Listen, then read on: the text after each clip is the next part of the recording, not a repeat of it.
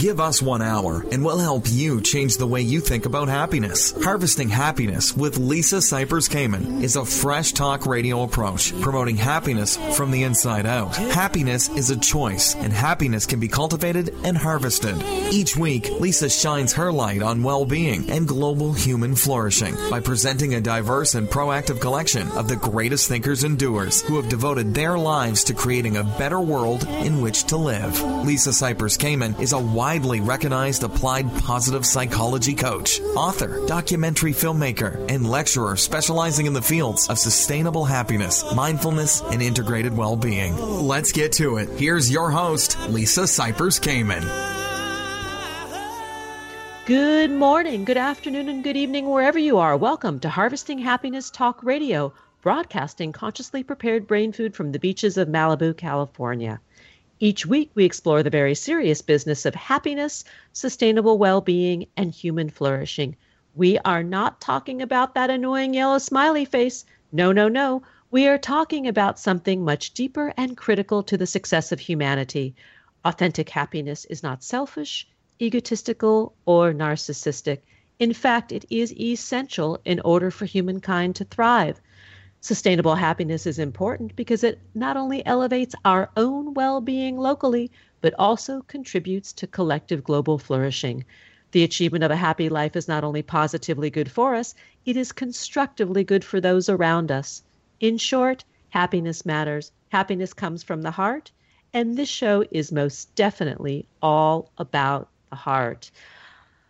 Today we're talking about spirituality, and before those who say they are the non-believers turn off the show, I urge you to hang out with us a little bit longer and listen to what we're talking about. We're talking about the evolution of spirituality and the evolution of practice of spirituality in a way that is comfortable for all, easily embraceable, and allows one to get connected to source, however one defines that source.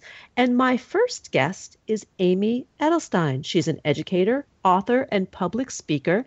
She's a powerful communicator of ideas and beliefs that can help transform ourselves and the culture we live in.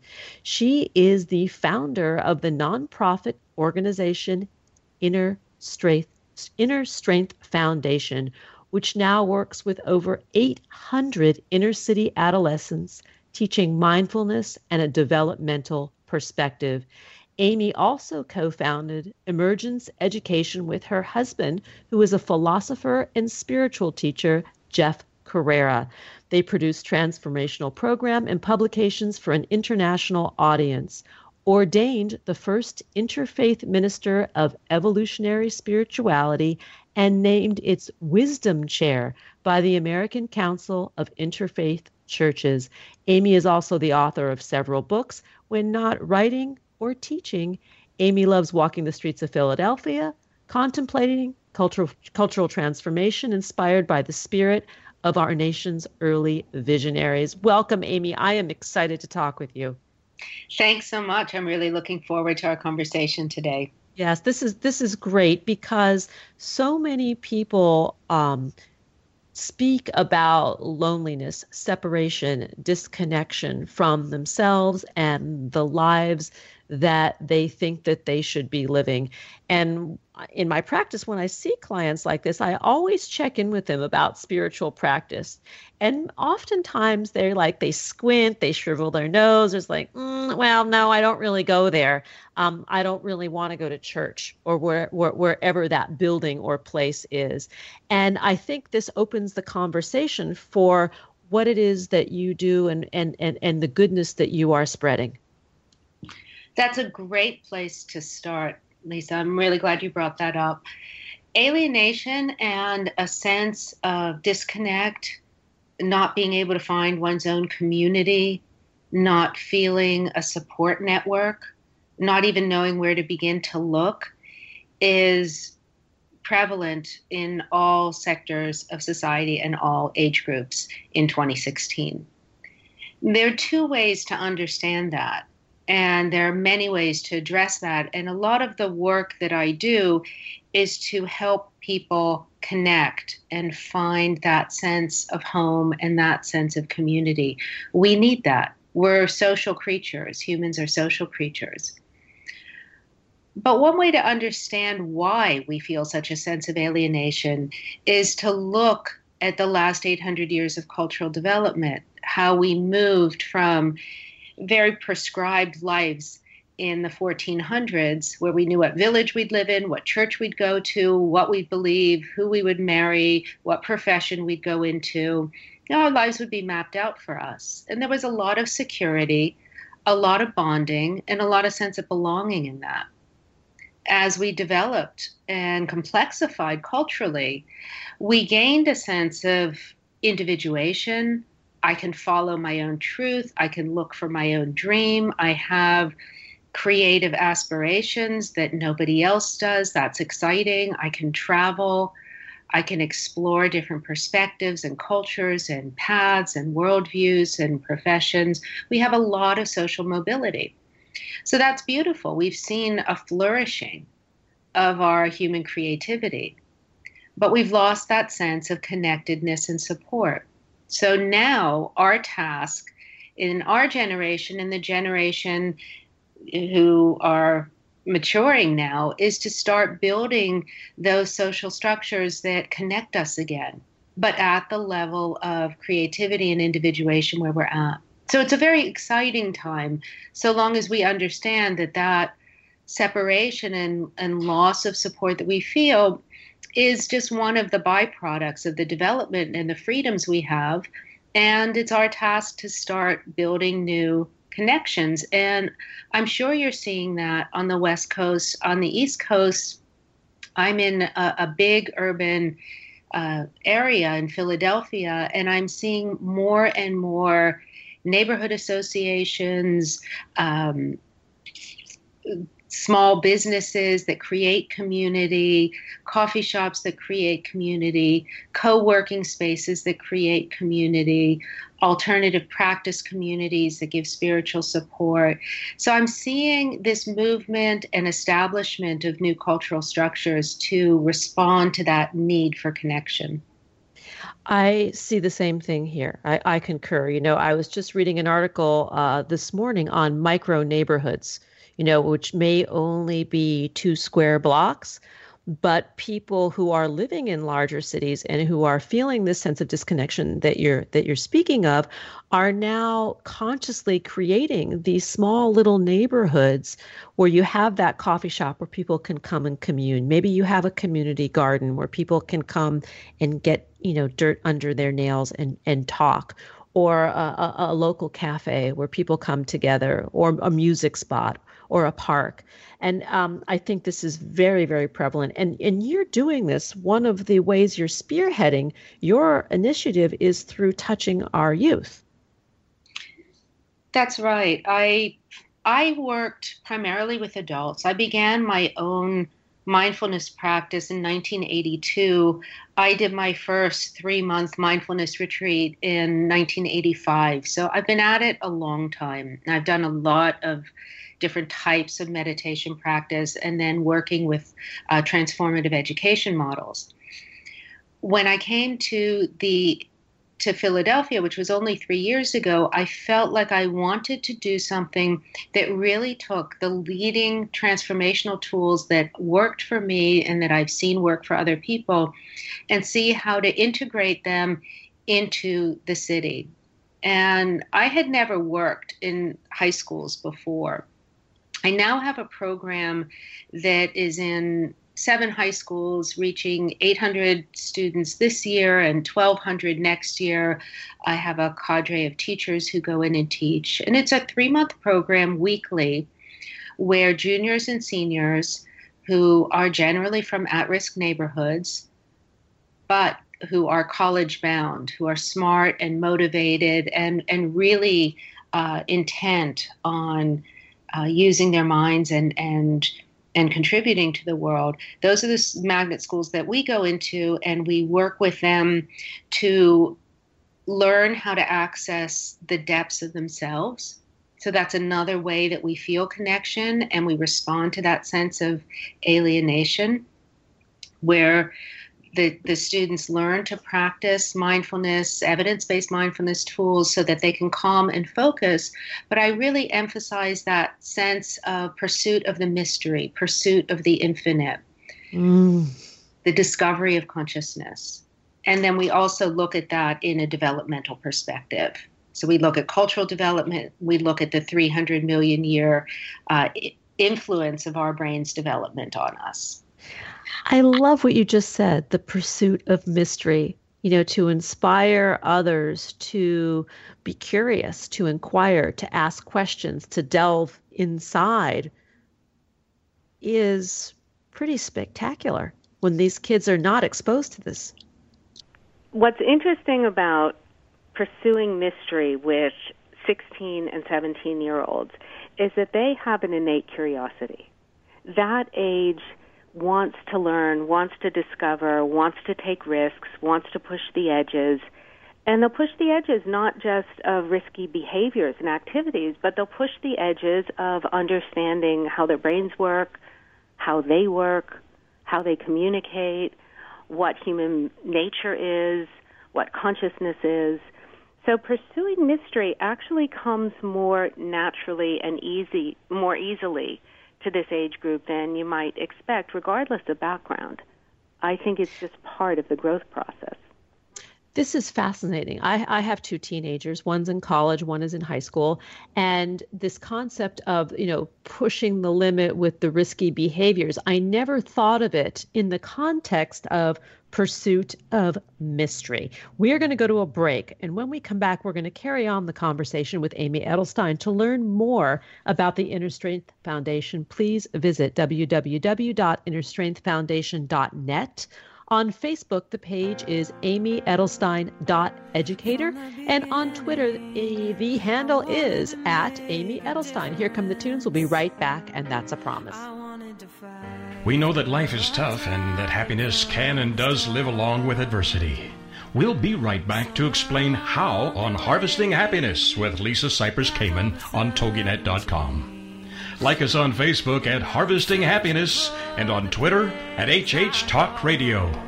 Lisa returns with more of Harvesting Happiness following this short break. Happiness is an inside job. Wear the message on t-shirts, baseball caps, sterling silver designer jewelry, and more. Please visit our online boutique at www.harvestinghappiness.com.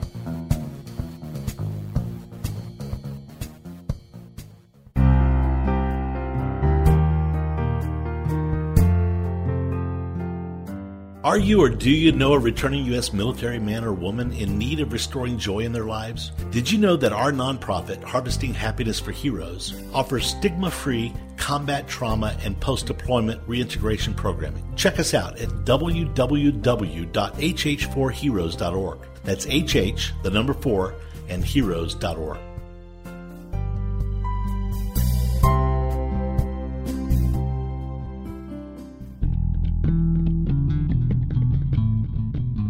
Nothing gives happiness like a free gift. Lisa Cypers Kamen has made her first ebook, Got Happiness Now? 8 Keys to Unlocking a Joyful Life, available at no cost to everyone. Unwrap your complimentary copy now by visiting www.harvestinghappinesstalkradio.com.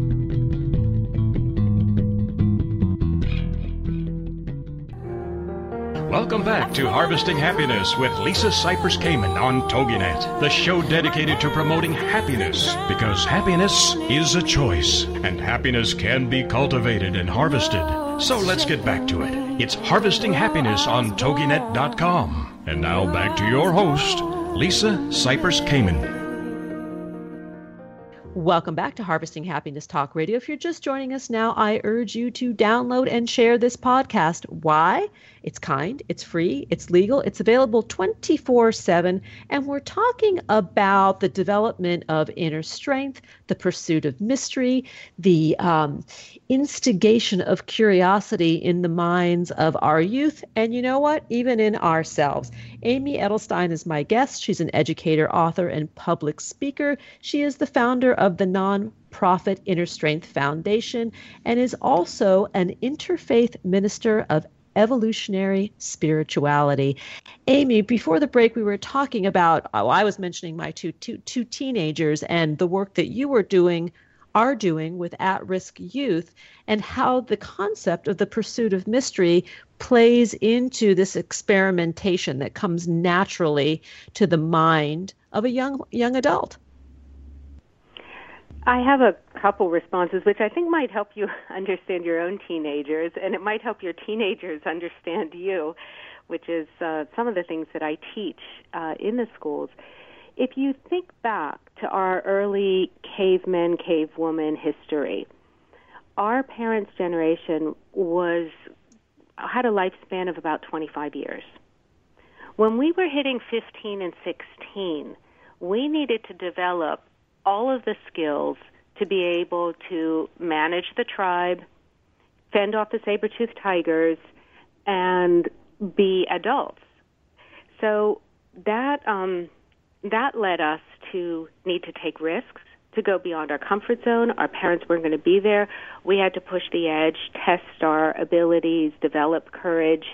And that's one of the reasons why teenagers' brains are coded to pursue and prefer risk. Now, the way that our brains do that is the levels of some of the neurotransmitters that create comfort for us shift. So the baseline level for teenagers is different than in babies and in adults, and the way that that drop in the baseline tricks us is it tricks teenagers to take risks in order to feel like they are okay. It's different when you're an adult. So we are literally being programmed by our brains. The other thing that the teenagers want to do at that age, if we go back to our cave person history, is they need to bond with each other, because those are going to be their supporters or their adversaries when they assume the leadership of the tribe. And that's one way to understand an evolutionary perspective on teen risk-taking now. Now, of course, we're very sophisticated, but that's 50,000 years of conditioning. We don't just get over that with the advent of the iPhone. True.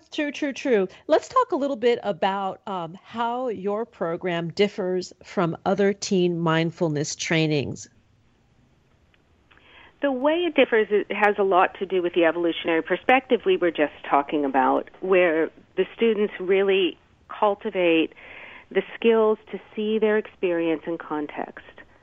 So, many of the students in the schools that my team works with are dealing with a lot of racial issues. They're dealing with economic disparity. They're dealing with a future that doesn't look so bright. And how are they going to understand that without just personalizing it and feeling like, oh, well, I'm just going to ignore those influences on myself and rise up anyway, which puts an unfair pressure on them?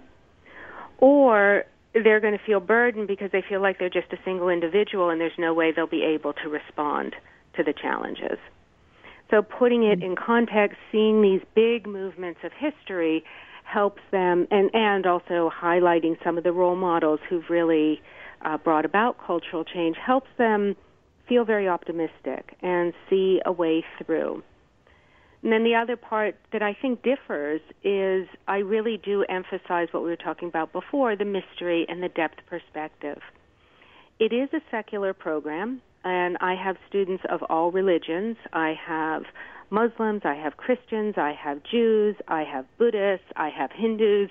We have a lot of immigrants in our classes, so we really have all different. I have some, Bon religion and some, Indonesian pagan religions in my classes. So I really have to be very careful that our program honors their faith traditions, but also presents them with a way to really explore consciousness and not to shy away from depth.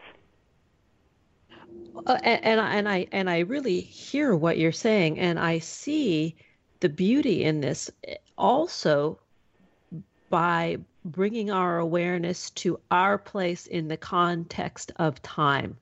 That we begin to see ourselves as part of a bigger picture by pointing out the storyline, the timeline, the evolution that we as humans have gone through. That's right. And that's a common story. It's a universal story. It's one that we don't understand its influence on us very well. And it's one that's really thrilling to start excavating, because we're excavating layers of ourselves. I like to tell my teens that we're becoming archaeologists of ourselves. So we're seeing influences from all these different eras. And that just shows what a fascinating, interconnected cosmos we live in, and how when you see how interconnected you are, in an essential way, you also get a visceral sense of how one we are, how interdependent, how unified we are, no matter where you think you are on the inside or the outside of any particular group or even any particular dominant species. We really are deeply entwined, and that's a beautiful thing, and that brings a sense of harmony. And the other thing that the Inner Strength Teen Program works to do is really develop qualities of empathy, compassion, and altruism. And your show is about happiness, and that sense of altruistic motive and that sense of connectedness makes kids happy. It really, really does. They don't think it's goofy. They don't look down on it. They're not too hip for it. They really love it. I love what you just said. They're not too hip for it. It brings a chuckle to myself, because I look at my own kids, these two teens, and I don't know if you have teens yourself or your kids are older, or you even have kids, but the teenage years, it's all about the self, how it everything affects us, that we are the center of the world and the world is just, revolving around us. And this work that you're doing is so beautifully puts it into perspective as a gentle wake-up call. Right. And it also, the way they're going to feel better is by caring and feeling connected. So It works to that focus on the self, which definitely is a trait of adolescence and an important one in terms of human development. But when they realize that caring and expanding their capacity to care and learning tools to do that, it makes them happier. It makes them calmer. It makes them feel less alone. It makes them feel excited. It makes them feel creative. And that's a really good thing. I love what you just said. Increase the capacity to care. That matters. Yeah. And it's a muscle, like everything else. So the exercises that we practice in the Inner Strength Teen Program are practices that increase that capacity to care. And what's fascinating is they do tell me stories. They'll come back, or I'll see them after summer break, and they'll tell me stories about how this really helped, how they were really mad about something, and they went to the park, and they just sat down, and they breathed, or they were quiet, or they did one of the compassion meditations, and they responded to the situation differently, and they felt so much better about themselves, and they felt so much stronger, and the situation turned out better than they expected. And this also comes from, big guys who are really express a lot of disinterest in class, and then I see them later and they tell me they've really been working with it. So it's not just the creative types that respond to this. I think that it is a human longing for goodness, and I do think that's part of our innate human nature. What are a couple success stories, or even just one that comes to mind? Well, I had one student who is a junior in high school, being very smart and very serious, a little bit over serious, really hard on himself, being raised by his grandmother. I think his father is incarcerated. The mother's not in the picture. I'm not completely sure why, but I can imagine. I can fill in the blanks, as I'm sure your listeners can. And he also, when he was a junior, came out that he was gay, which is a huge deal for an African-American teen. Mm-hmm. And he fell in love with someone in his class. It was one of those first romances. And then the romance ended. He got rejected. And he was devastated. Now, all those factors put together are there's a very high incidence of suicide and suicide ideation among teens with those factors. Right. And what happened was over the summer, he really started doing his meditation practice. And this year, he's having a beautiful year. He got a full scholarship to a very, very competitive small liberal arts, private liberal arts college on the East Coast. He's going into law, criminal justice, and he talks a lot about how, what the mindfulness and the inner strength program has taught him is to be objective about his thoughts, to be able to see them for what they are, not trying to repress them or control them, but be able to see them, and then choose what he's going to respond to, and that the way he chooses how to respond is going to have a positive or negative impact on those around him, and he'd prefer to have a positive impact. Oh, I love this. Hearing this warms my heart. We are out of time, and I want to direct our listeners over to your website and your contact places. The website is www.innerstrengthfoundation.net. On Facebook, your page is amyedelstein.educator, and on Twitter, the handle is @Amy Edelstein. Amy, thank you for being with us. Thank you for the beautiful work you do, for sharing your heart with us, and I'm touched and smiling. I'm grinning from ear to ear, and I'm in pursuit of mystery. Wonderful. Thank you so much. It was really a pleasure speaking with you. Thanks. We are going to take a break. We'll be right back, and that's a promise. Here come the tunes. We know that life is tough and that happiness can and does live along with adversity. We'll be right back to explain how on Harvesting Happiness with Lisa Cypers Kamen on TogiNet.com. Like us on Facebook at Harvesting Happiness and on Twitter at HH Talk Radio. Lisa returns with more of Harvesting Happiness following this short break.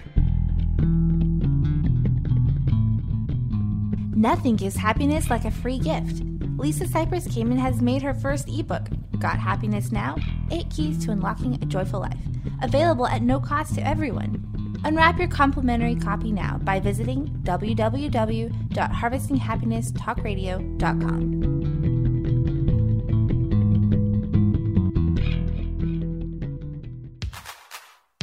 Like what you hear on Harvesting Happiness Talk Radio? Subscribe to us on iTunes and get your weekly dose of joy downloaded free and easily to your computer or portable device. That's Harvesting Happiness Talk Radio on iTunes. Welcome back to Harvesting Happiness with Lisa Cypers Kamen on TogiNet, the show dedicated to promoting happiness, because happiness is a choice, and happiness can be cultivated and harvested. So let's get back to it. It's Harvesting Happiness on TogiNet.com. And now back to your host, Lisa Cypers Kamen. Welcome back to Harvesting Happiness Talk Radio. If you're just joining us now, I urge you to download and share this podcast. We're talking about developing inner and outer strength for all, emotional and physical fitness. My next guest, Rupa Mehta, is a teacher, entrepreneur, author, and fitness expert. Her book, The Nalini Method, 7 Workouts for 7 Moods, has helped thousands of adults and youth become healthier individuals. She is the founder of Nalini Method and Nalini Kids, both based on Rupa's wellness philosophy that true health is achieved by being both emotionally and physically fit. Welcome, Rupa. Thank you. Nice to be here. Oh, it's great to have you. Let's talk about emotional weight. And when we talk about emotional fitness and how it affects our physical fitness. Well, the one thing that I think is kind of, I guess, an alarming fact for me is when I looked up the dictionary definition of weight, And it said it was the heaviness of a person or thing.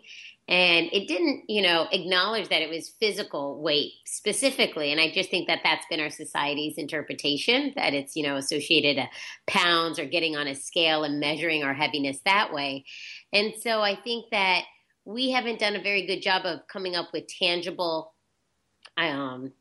tangible assessment of weight. And so I attempt to do that with emotional weight through the weight of words. So the idea that the words you digest into your body, just like food you digest, can weigh you down or lift you up. And that's so true. I mean, when you think about someone who is holding on to a lot of weight or a lot of layers, and you ask them, well, what is that about? Because everybody knows how to lose weight. I mean, there's a news flash here that is not really a news flash. We all know what to do if we want to lose weight. And yet it becomes very challenging and elusive for a lot of us to do so. So it has to tie into the emotional process.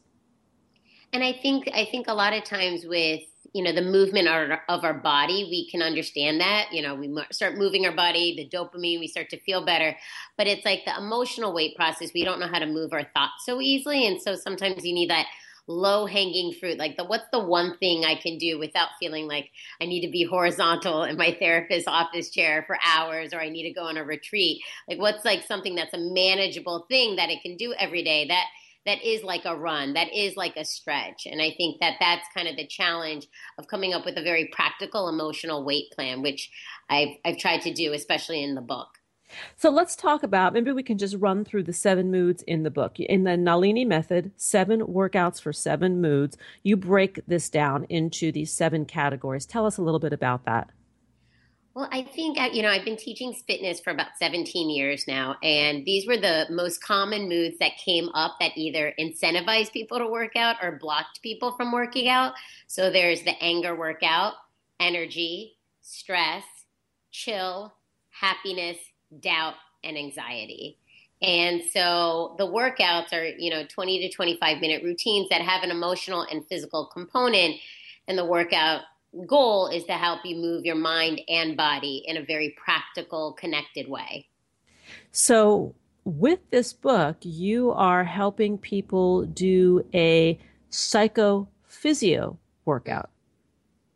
Yes, and I think that's a great way to put it, because I think that even by just choosing the workout, you're already making an emotional investment. Like, am I angry or am I filled with anxiety? Am I stressed or anxious? And I think that those choices already kind of put you in that right frame of mind to accept your mood, own your mood, and kind of hopefully move and channel it in a way you see fit. Not to categorize it as positive or negative, just really just saying, I feel this way, and how is it manifesting in my physical body? It's like this, when I teach the kids, it's very much like, if I can name it, I can tame it. So if I can name my angry mood and see what happens in my body, then I'm able to manage it. Some people cry when they get angry. Some people get red in the face. Some people yell. Just knowing who you are and how your moods manifest physically is very insightful into doing a workout that can match that mood then.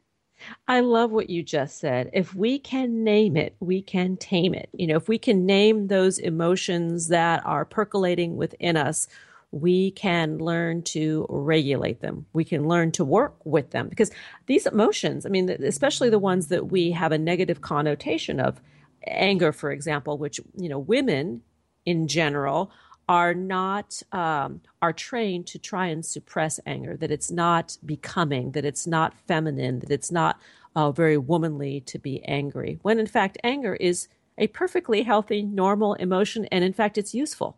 Yes, very much so. I mean, I think like in any given day, I think I've gone through all 7 moods plus 4. So, I mean, I think that teaching the kids has definitely been eye-opening for me, because making it so simple for them. And I think the simplest way I've ever put it to a child is that the anger isn't bad. It's just a clue in your body, and we're working like detectives every day. And so it's a clue in your body that maybe you need to move more, or maybe you need to have a conversation that you're scared of having, or maybe you need to breathe more, but it's just a clue. Just like happiness is a clue of something, just like stress is a clue. And I think that can be very powerful to think of your moods in that way, and that you're just kind of constantly trying to figure out your life and kind of manage and navigate your day. And if you go in with that mindset, I think it can already lift the emotional weight of these sometimes heavy emotions off. You talk about the void that you found in the fitness world, which from what I'm hearing is really how the emotional component, the psychological component ties into our physiology and how we can perhaps motivate ourselves to get moving for better emotional well-being or emotional fitness. Yes, I think that a lot of times, it's like I need to lose 100 pounds, or I need to just be the happiest person in the world. I mean, these are kind of very big, sometimes unattainable goals. And I think that to have a practical way to chip away at yourself every day, I think like we brush our teeth every day, like no questions asked. We've trained our brain that is something that we should do every day. I think that we as a fitness kind of model should introduce emotional workouts in that same way, like little things that we can do every day that kind of can keep us in check. And I think that we could do a better job of giving a realistic goal rather than, I think it's a lot of pressure to feel like I have to be, high on life every single day. It's a lot. That's too much to take on. And even me as a fitness instructor, I've been teaching for this long, but I don't feel motivated to work out all the time. Even though I'm teaching someone in my class, like maybe I just want to be lazier and I don't feel the incentive to go to the gym, or I'm not in the mood. So, what do you do to overall keep yourself in balance again? I think it is kind of owning up to those different emotions. And we're talking about emotional intelligence and how it applies to our physical fitness. I mean, that's what I'm really hearing you say. Yes, no, and I think it goes back to the point earlier, if you name it, you can tame it. Like, thinking of yourself as a subject that you need to figure out. I see the passion more heightened in the physical area. Like, I know how many calories I take in and out. I know my physical consumption of food. I know exactly what exercises I'm doing. But if we could kind of take that same mindset towards our emotional lives, they become very manageable. It's not as difficult as we might think, You think like, I don't remember the time when a scale didn't exist and a diet didn't exist and the treadmill didn't exist. But then all of a sudden now we have like these tools that are very accessible. And I think that that's what we should aim for in the emotional direction. And if they can both be combined, then I think that's even more powerful. I agree. And you talk about in your book how one can be physically fit and emotionally obese. Love that. Well, yes, I think that, the most common saying I hear in class is like, I feel fat, I look fat. The word fat is used a lot in fitness. And then, attempting to approach that through just a physical means has been very interesting for me, because I see a lot of thin clients who have beautiful bodies, strong, in shape, who feel fat still. So, obviously it could be something else. And I see more physically heavier clients who might, technically be overweight on a scale according to their doctor, but they seem light as a feather, And so I think the emotional weight is real, and that we all experience that, and we can see and sense it on ourselves and when we just meet new people. I mean, you can sense a certain energy and aura of someone and feel their emotional weight. In your book, The Nalini Method, 7 Workouts for 7 Moods, your approach is this emotional, intelligent one. What are the kinds of workouts that you prescribe?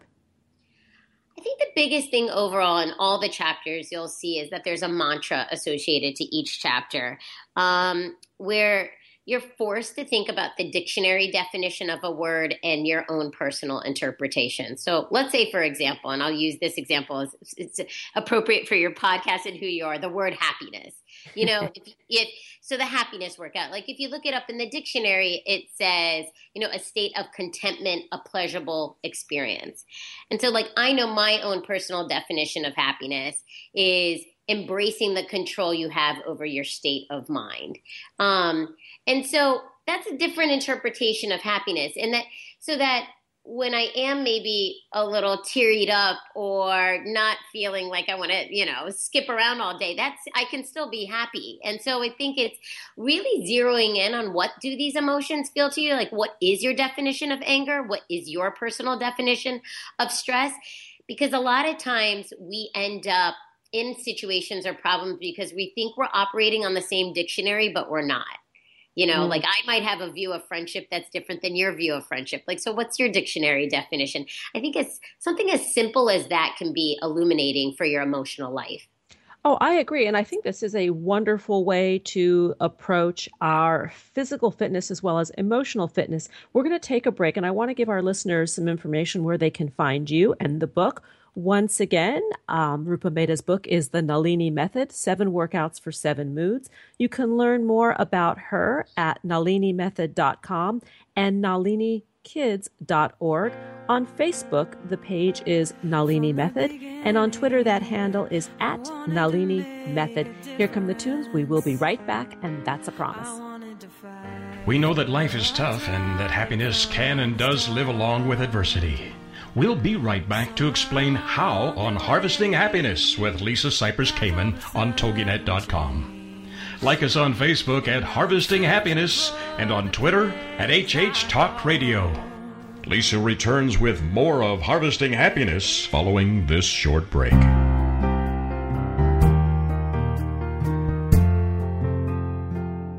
Are you or do you know a returning U.S. military man or woman in need of restoring joy in their lives? Did you know that our nonprofit, Harvesting Happiness for Heroes, offers stigma-free combat trauma and post-deployment reintegration programming? Check us out at www.hh4heroes.org. That's HH, the number 4, and heroes.org.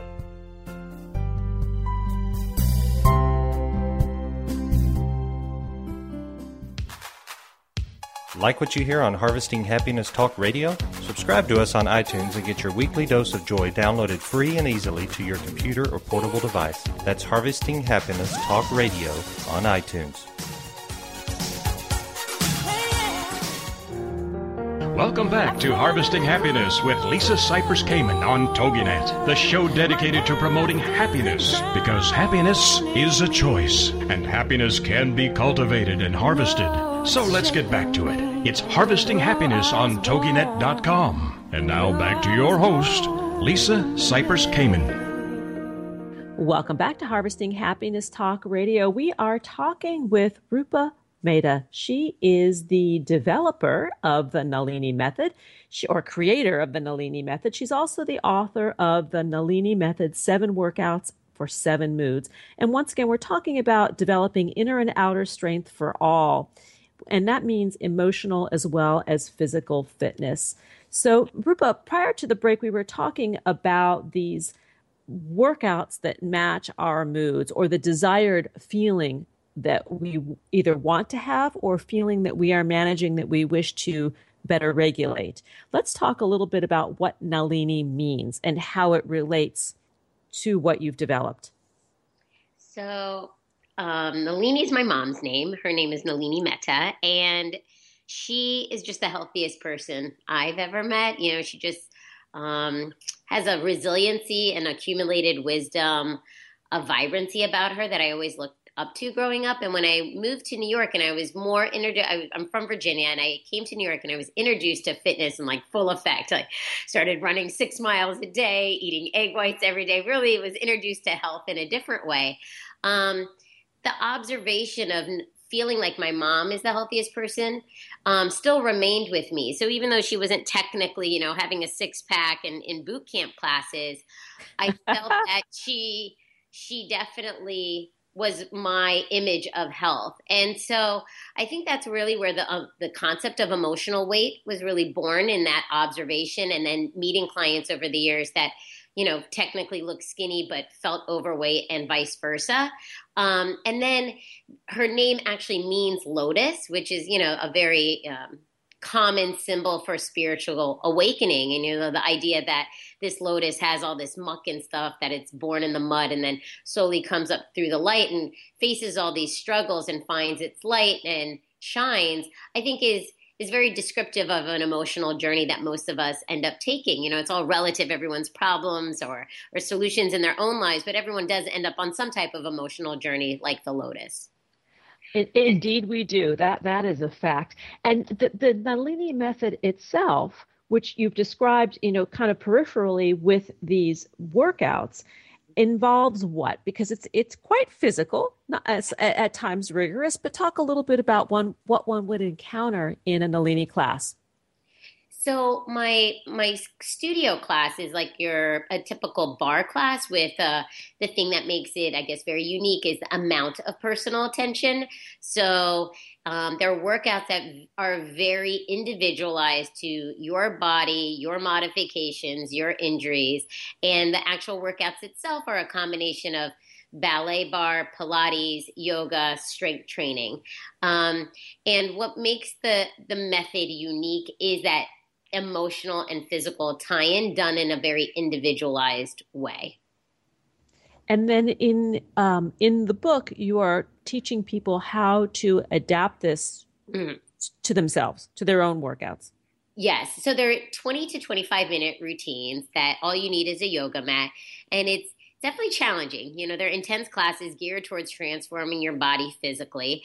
I break down the positions very clearly. I'm not one who would necessarily go into a store and be like, the bookstore and be like, oh my God, I can't wait to see what's on the fitness shelf. It's not, it's not like, your normal go-to thing. And so I wanted to make sure that I wrote a book that I myself would read and do workouts from. And what's great about the book is that if you open up kind of like, let's say the anger chapter, there's one page that has the entire workout laid out with the hopes that you can memorize it later. And then each position is broken down very specifically. And then each workout has a story or a mantra associated to it that will help you kind of emotionally when you're in that state of mind to think of your emotional life as it relates to your physical workout.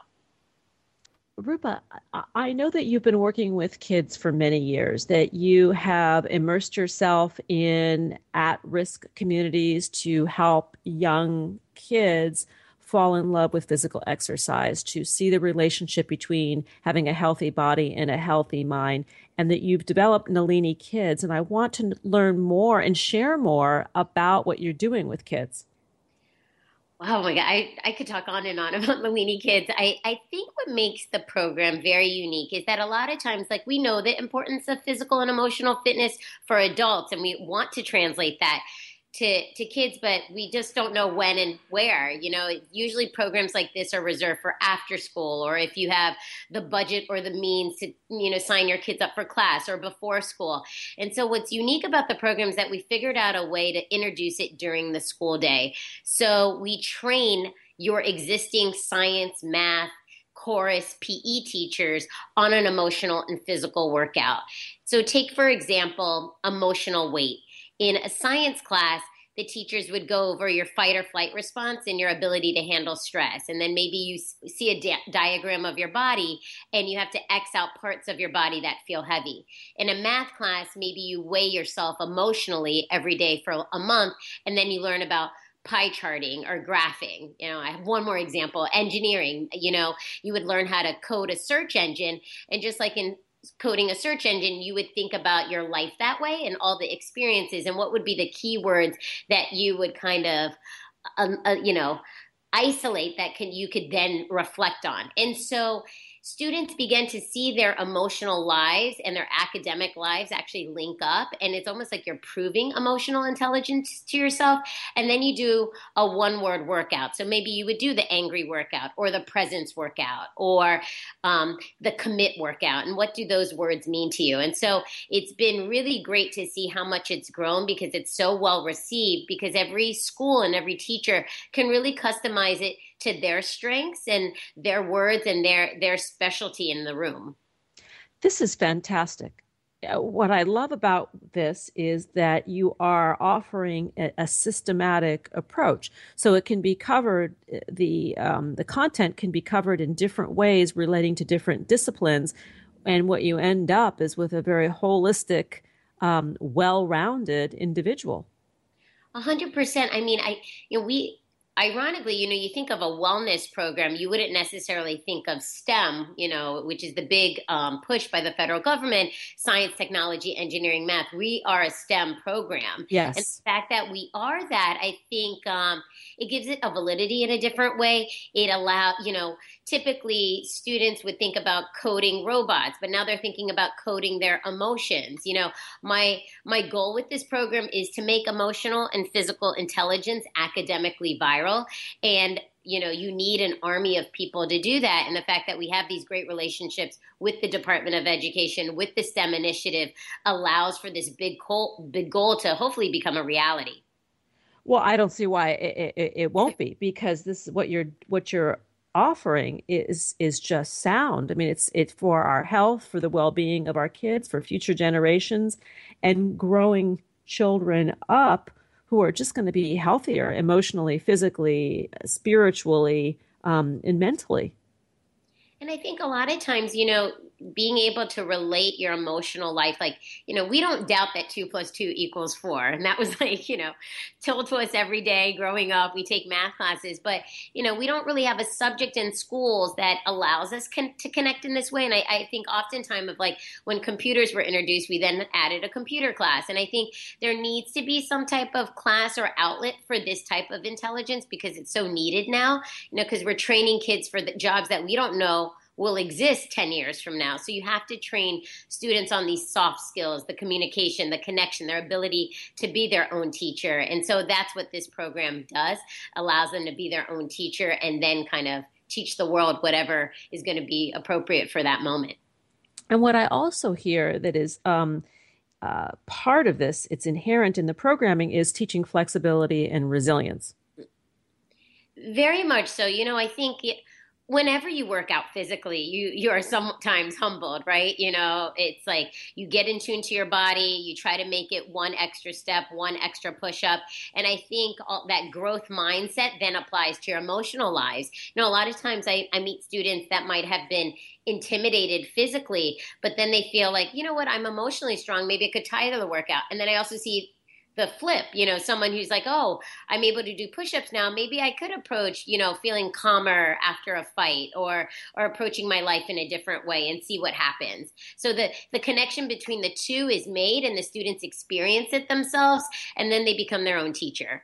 We're almost out of time, but before we go, if we have any teachers listening or principals or concerned parents that want to bring the work to their schools, is this a curriculum that it's in use? That I know, but this is something that it can be purchased as a full program, as a curriculum for a school, correct?